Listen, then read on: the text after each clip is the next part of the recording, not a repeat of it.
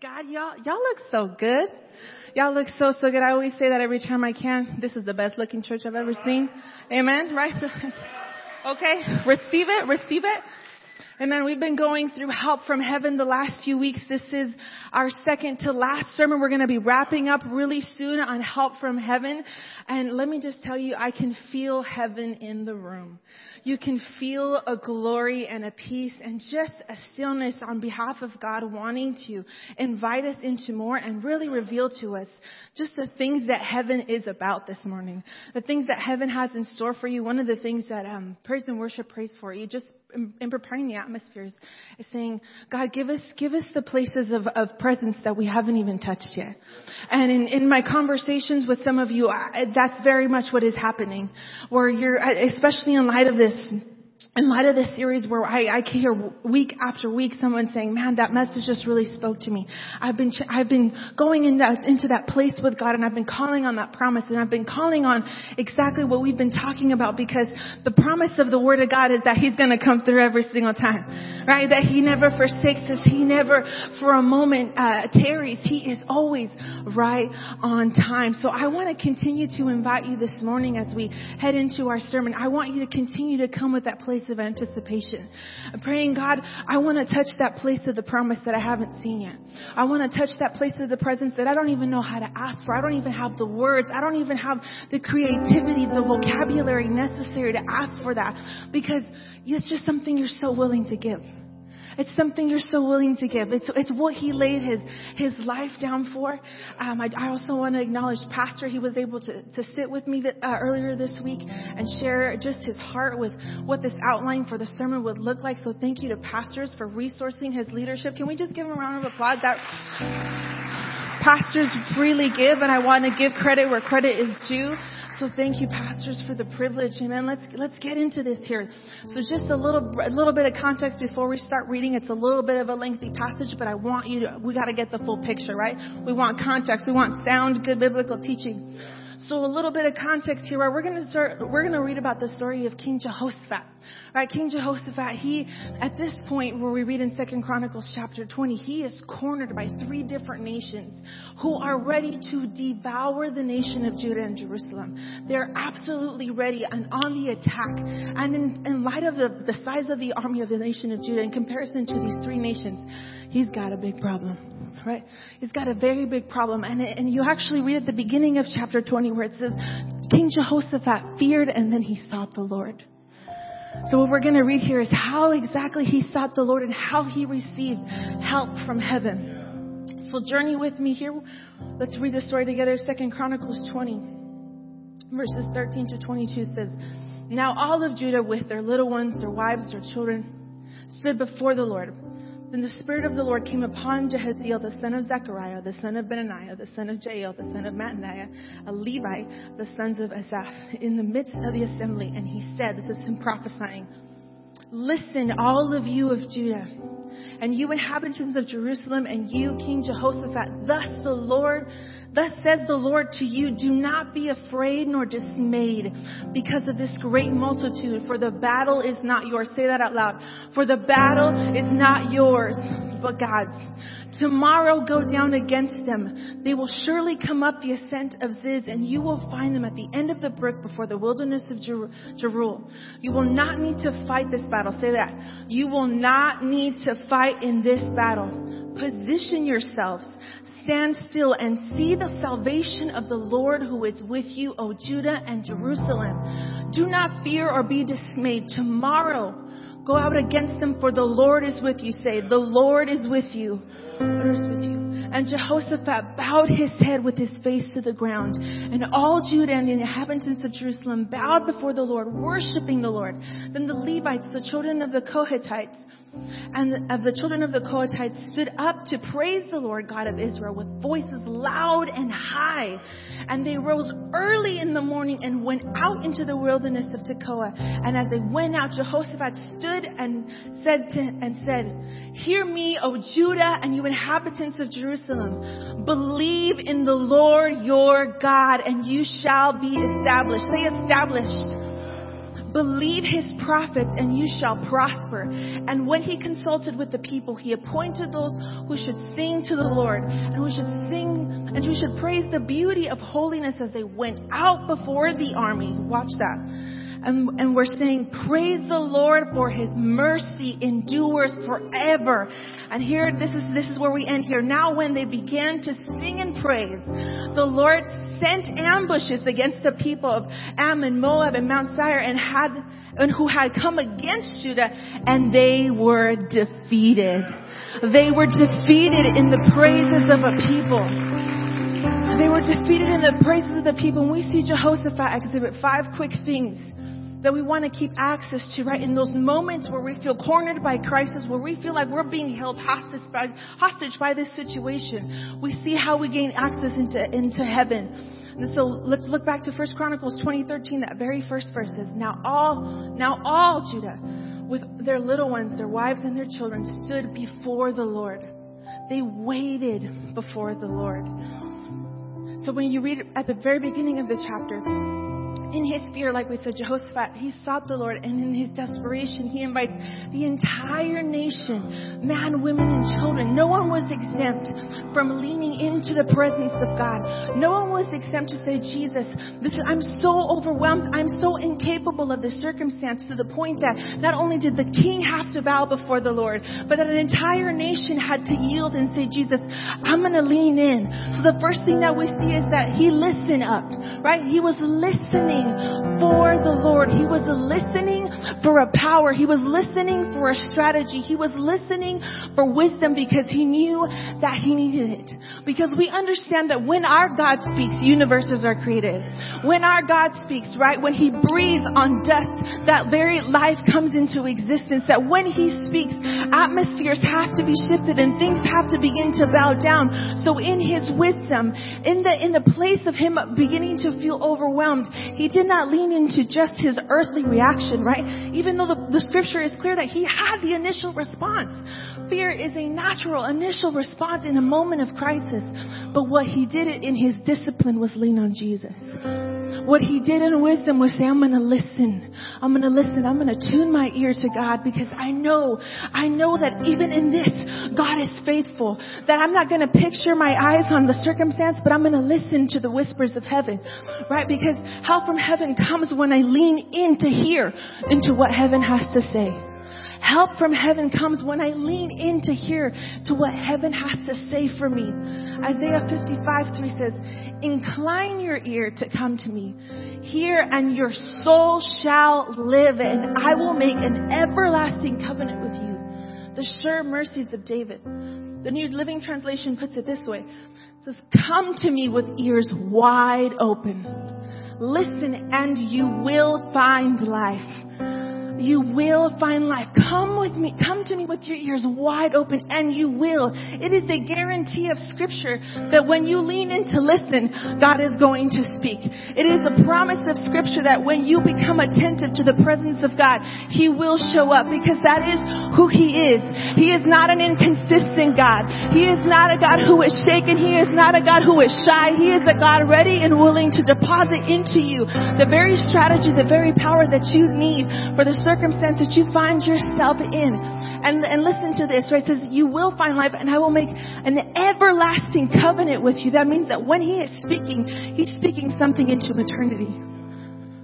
This is not a temporary thing. He's not just concerned with fixing the current place that you are in, but He's speaking a promise for all of eternity. He's speaking a promise for your entire inheritance. He's speaking a promise over every legacy that you will leave behind on this earth. He is speaking over every single thing that you touch, because that is who He is. In one word, that's what He did. He said, God, I'm going to lean in and listen in this place. Second thing here, He listened up. Say, listen up. Second thing, He looked up. 2 Chronicles 20:14 says, then the Spirit of the Lord came upon Jehaziel, the son of Zechariah, the son of Benaniah, the son of Jael, son of Mattaniah, a Levite of the sons of Asaph, in the midst of the assembly.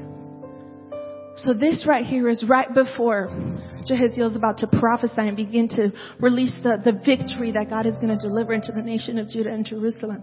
Right? And we see them look up. we see that in the moment that because we listened, that now there was an access. My perspective had now changed. Look at what the meaning of Jahaziel means. It says, who looks to God, whom God watches over. Who looks to God and whom God watches over. That means that the one that we look to is also looking out for us. The one that we look to is always looking out for us. That means that in your moment of crisis, when you begin to lean in and to listen, it begins to change your perspective from your pit and into the presence of God.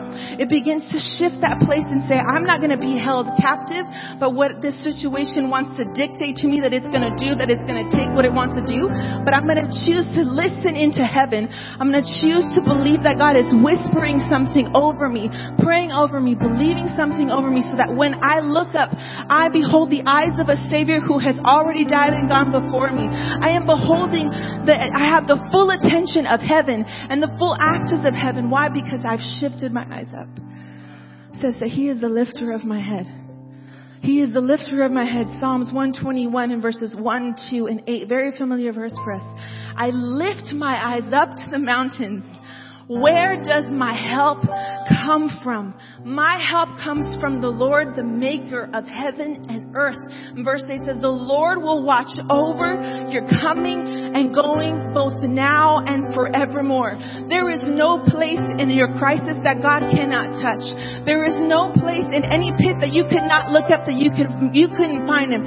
So in Psalms 139 it says, Lord, where can I go from you? If I'm in the depths, you are there. If I go to the highest heights, you are there. When I lay myself down to sleep, you are there. And when I rise in the morning, you are there. You are there even to knit me together into my mother's womb.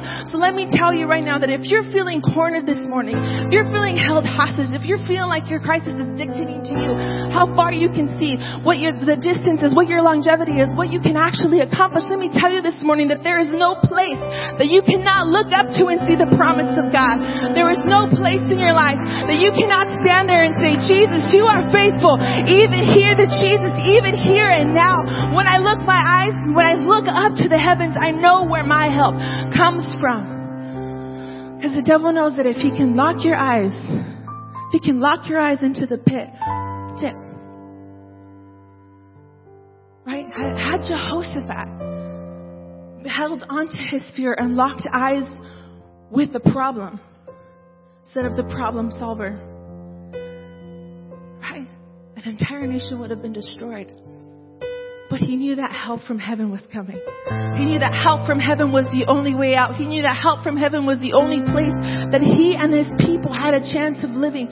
So let me tell you this morning, you may have been fighting. You may have come with just a weariness and a heaviness this morning. But let me tell you, look up and look up right now, because He's ready and He's willing. Because there's something that He's delivering here for you this morning. So say, listen up. Look up. Show up. Oh, this is a good one, y'all. This is a good one. 2 Chronicles 20:16 says, tomorrow, they're still prophesying right here in this part of scripture. Tomorrow, go down against them. They will surely come up the ascent of Ziz, and you will find them at the end of the brook before the wilderness of Jeruel. Now, this is such an interesting passage, because what you begin to see is that in that place of prophesying, right, on top of saying, hey, this is your victory, He's also revealing to King Jehoshaphat the exact strategy of where they're going to be, what the plan of attack is, and how exactly where to overcome them and meet them. You see that?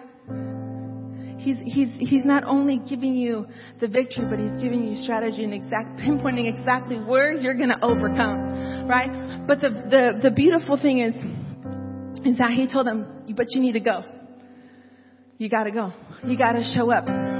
And we can be transparent this morning, right? That there are certain things that you've been battling with for years now.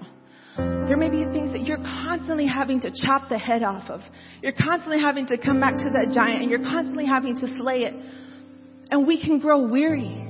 That weariness can settle into our bones, and it becomes a place of conviction, and it begins to establish a false sense of foundation, a false sense of truth in us.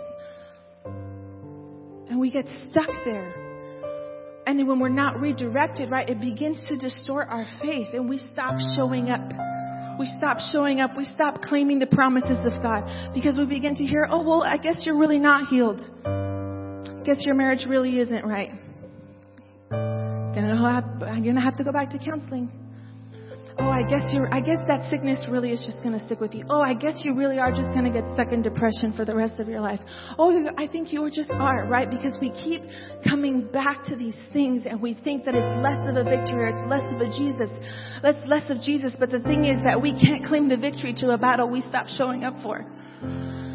Can't claim the victory to a battle that we stop showing up for, right? But when we choose to check in, when we choose to believe that when God speaks, when I look up, right, then that means that when I show up, He's going to give me the exact plan of attack. He's going to tell me where this is going. He's going to tell me exactly where I'm going to overcome. So I'm going to keep showing up every single time because let me tell you, there isn't a single battle that God hasn't already won. There isn't one in the books and there never will be because that's not who He is. He is not a defeated God. He is not a God of lacking. He is not a God of poverty. He is the God that when I look up, that when I listen and when I show up, I know for a fact that this mountain will move every single time. That every single time that giant is going to be slain. That every single time I'm going to overcome that situation. Every single time that I come face to face with my depression or my anxiety or any kind of emotional overwhelming, I know that even there God is my peace because that is who He is and that doesn't change. That doesn't change. Psalms 34:4 says, I sought the Lord and He answered me. And He delivered me from all of my fears. But notice again, it says, I sought and He answered. Show up. Let me tell you this morning, show up. Show up in your mess. Show up in your life. Show up in your marriage, even if it's difficult. Show up for your children, even if you feel like they're wayward or they're gone or it's too far gone. Show up in your depression and claim the promises of Jesus.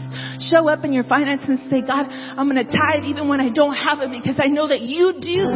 That's the declaration we do together every single time. I'm going to show up in this sickness and say, no, this will not beat me.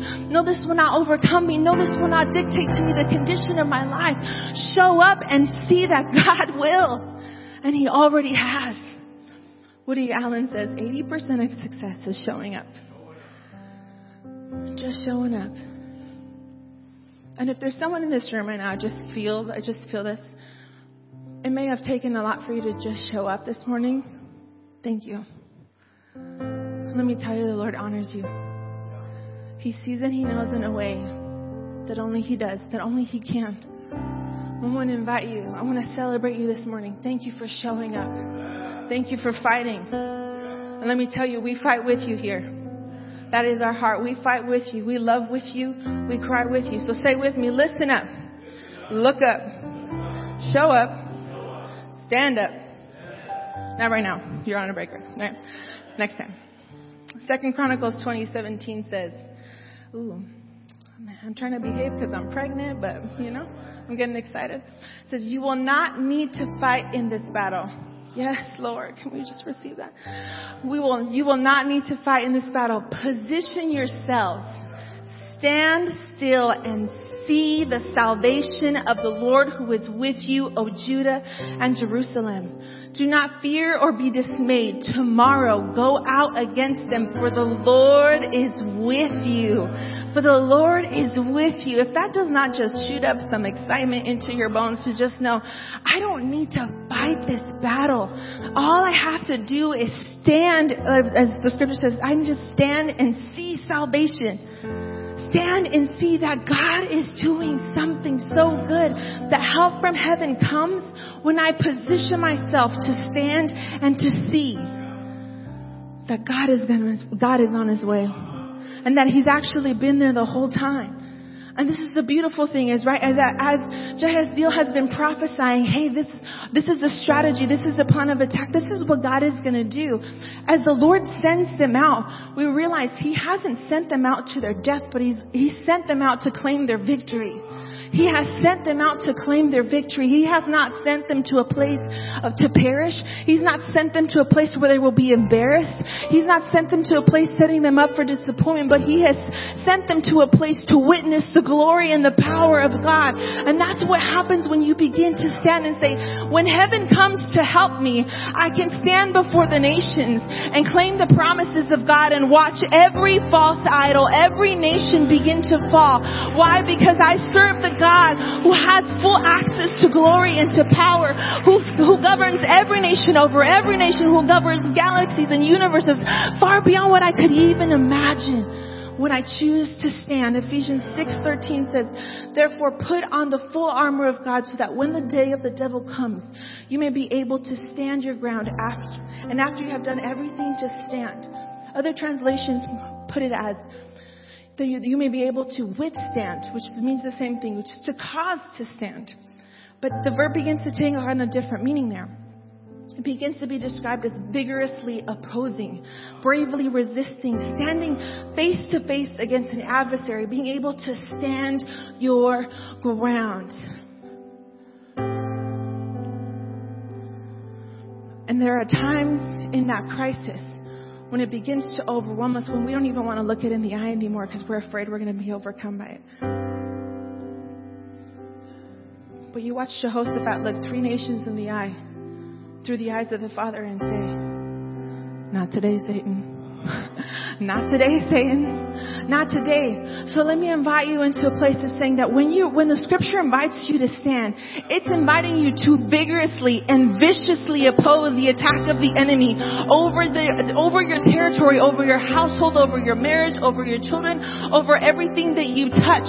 Why? Because you've been given the authority to. Because you've been dressed in the full armor of God. As Pastor D has been saying, because He's changed it for garments of praise. In other words, you don't wear a sackcloth of joy. You don't wear a sackcloth that says defeat, loser, disappointment, never gonna change.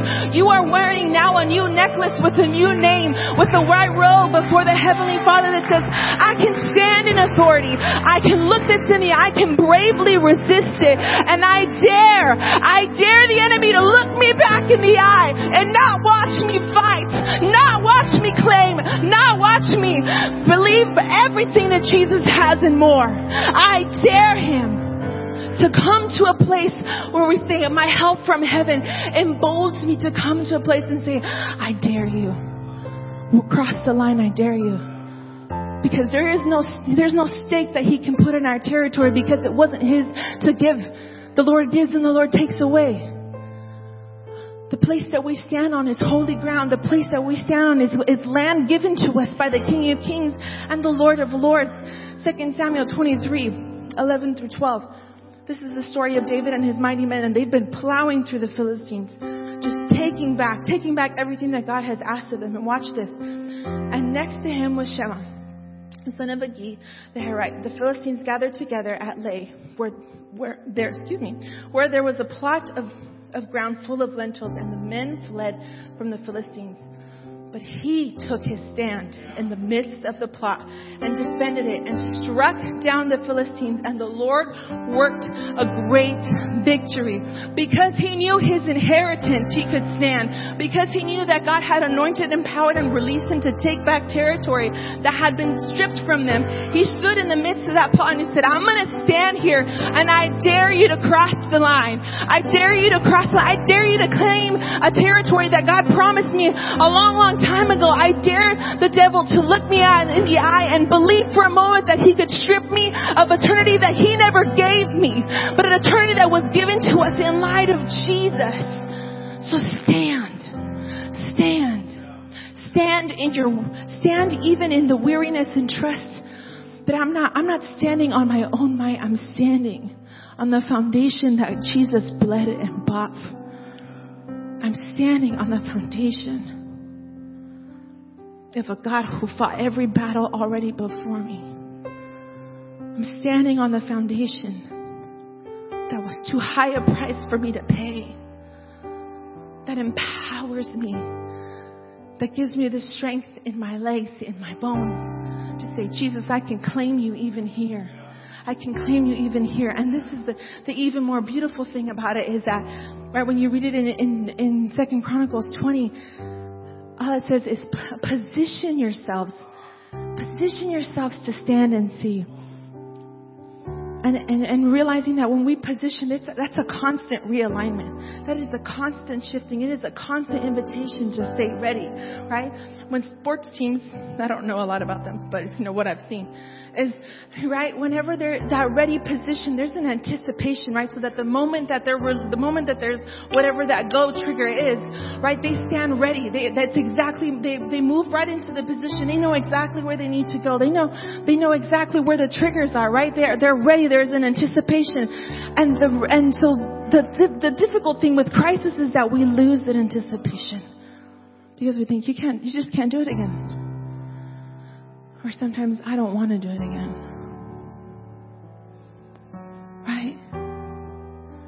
But we've already been talking about, you gotta keep showing up. Gotta keep showing up. So when I keep showing up, that means that I can keep standing up because I'm staying ready. I'm staying ready for the winds of favor to just blow in the right direction, and I'm gonna catch the wind, right? I'm gonna catch the breeze of heaven. I'm gonna catch onto the truth. I'm gonna latch onto the promise, and I'm gonna say, yes, Jesus. Even when everything inside me or around me feels like it's devouring me, God, I know your word is final. I know your word is final. I know your word is true. So this morning, stand up. Christine Kane, and she's quoted saying this about her Undaunted series. She says, the devil on his best day can't defeat me on my worst day. Devil on his best day can't defeat me on my worst day. And I stand by that. That's something that I constantly claim before the Lord because I know that he holds no weight. There's no clout to any statement that he could ever make. There's no authority behind anything that he could ever say because he's not a creator. He's a manipulator. He's a liar. He's a thief. He's a destroyer. There's nothing that he does that will create or give life. So let me tell you, the devil on his best day will not overcome you on your worst day because you are a child of God. You are received, you are claimed, you are sealed, you are bought and paid for. There is nothing that sticks. There is nothing that holds true. The only truth that you need to count on that should hold any weight to you is the truth of God. So this morning, if you're feeling, I just keep getting this this sense of feeling held hostage or feeling held captive or feeling like you're just captive by this situation. Let me tell you, you are not. There is very much a God who is fighting on your behalf, praying, believing, whispering, creating things in heaven that you aren't even aware of. And the lie of the enemy is to manipulate your circumstance to distort that truth. To say, well, if you don't see it, then it's not real. If he hasn't done it, then he never will. It's not true. What we see here in the story of Jehoshaphat is that he's faithful every time. He's faithful every time. And not only that, but he's detailed. He's detailed to the plan of attack, to the strategy, to the weak point. He is fully aware of your situation. Fully aware of the unbelief, fully aware of the hurt, fully aware of the disappointment, and even there he wants to be. Even there, that's where he wants to be. And the last one here is set up. Say set up. 2 Chronicles 20, 21 to 22. And when he had consulted with the people, he appointed those who should sing to the Lord and who should praise the beauty of holiness as they went out before the army and were saying, praise the Lord, for his mercy endures forever. Now when they began to sing and to praise, the Lord sent ambushes against the people of Ammon, Moab, and Mount Seir who had come against Judah, and they were defeated. That's the punchline, is that they were defeated. And the method that we set up that victory is on a platform of praise, because what we begin to see is that praise is a platform where God performs miracles. Okay? Praise is a platform where God begins to perform miracles. And it's such a counterintuitive strategy to send your singers out before the army, right? Because if I were a singer, I'd be trying to hide behind someone with a shield. I'd be like, yo, homie, cover me, trying to block me. But what we see is that there was such an authority in their praise.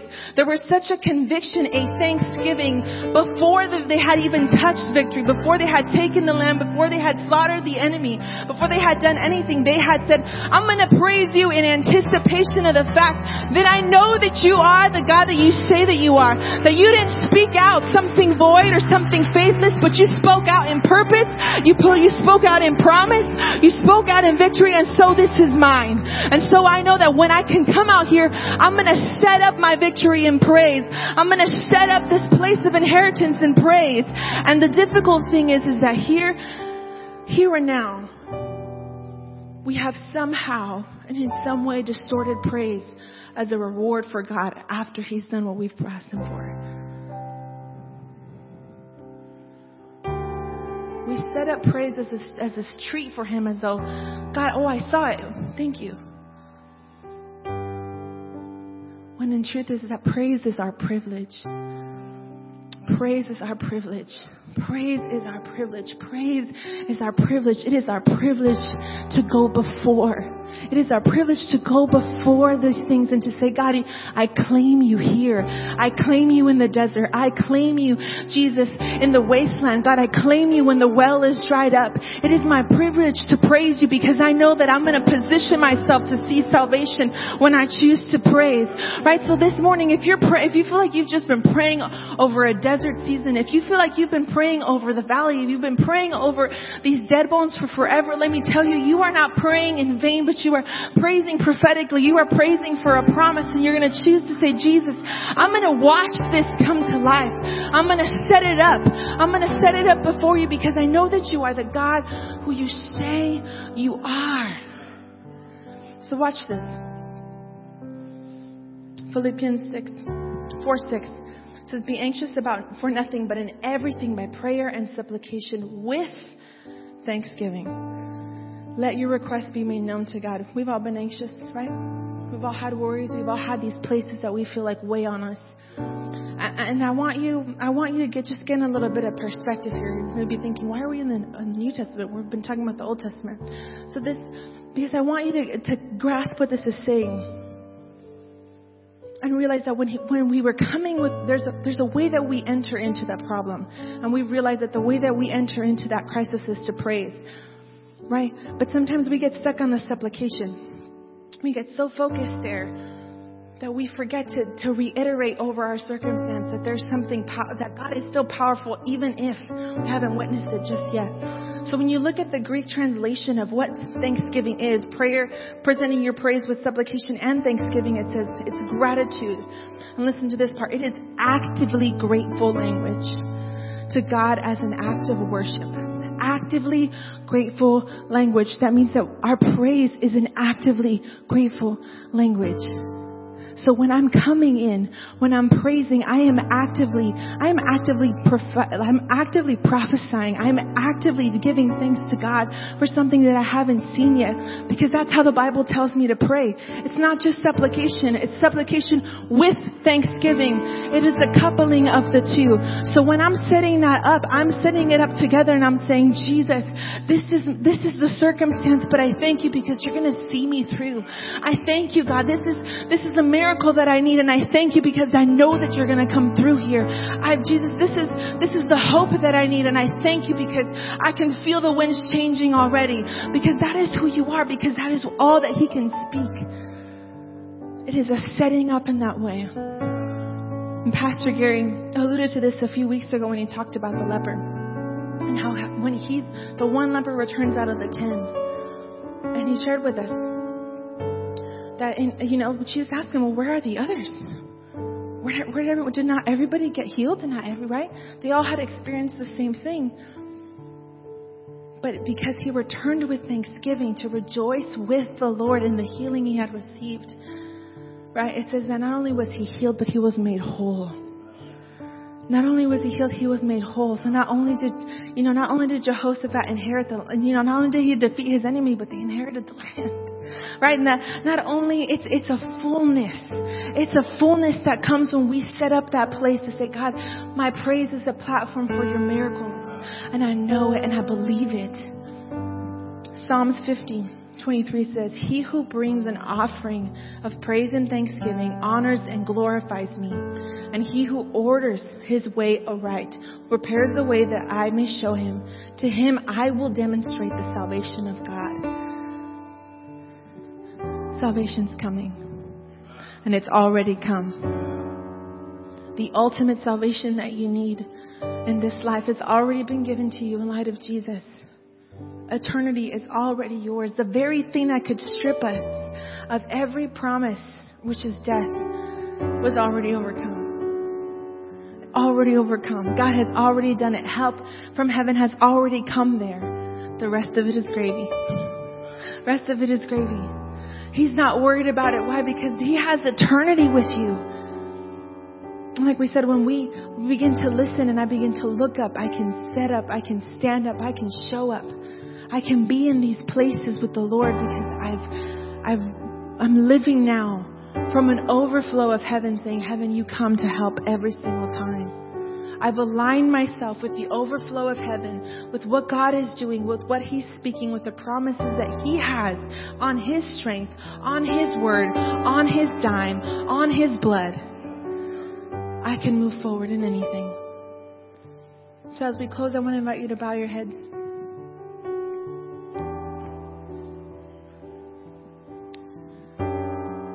I trust and I know that the Lord is doing something powerful in this room.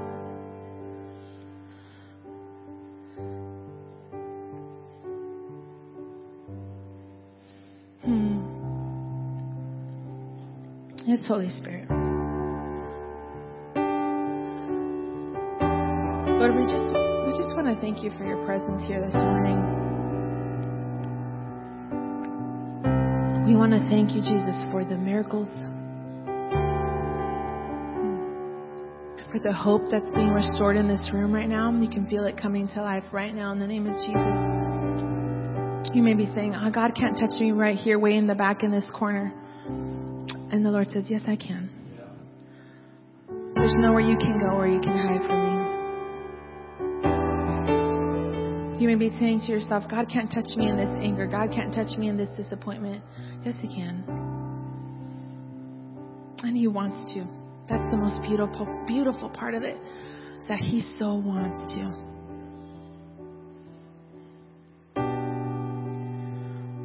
Or you may be saying to yourself this morning, God, you can't do that again. I don't want to do it again.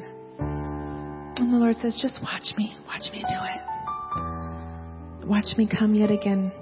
Watch me love yet again. Watch me restore yet again. Watch me perform this miracle.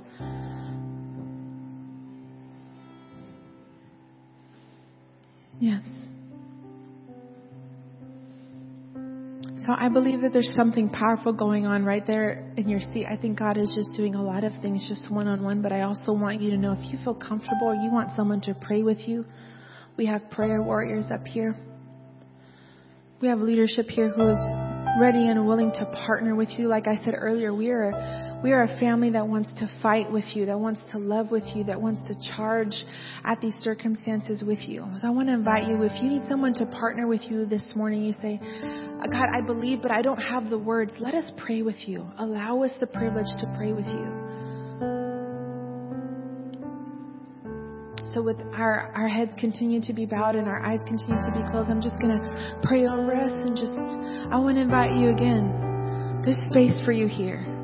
And believe that the Lord is going to meet you.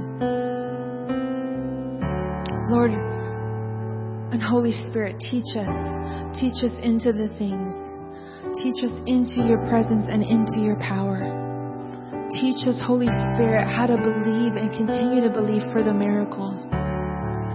We open up our hearts to you. Like the scripture says, God, in Isaiah, we want to open our ears wide to what you have to say, because we know that we will find life when we listen to you. Holy Spirit, you are powerful. I thank you for the work that you're redeeming, for the work that you're restoring. We wait on you, Holy Spirit, to redefine.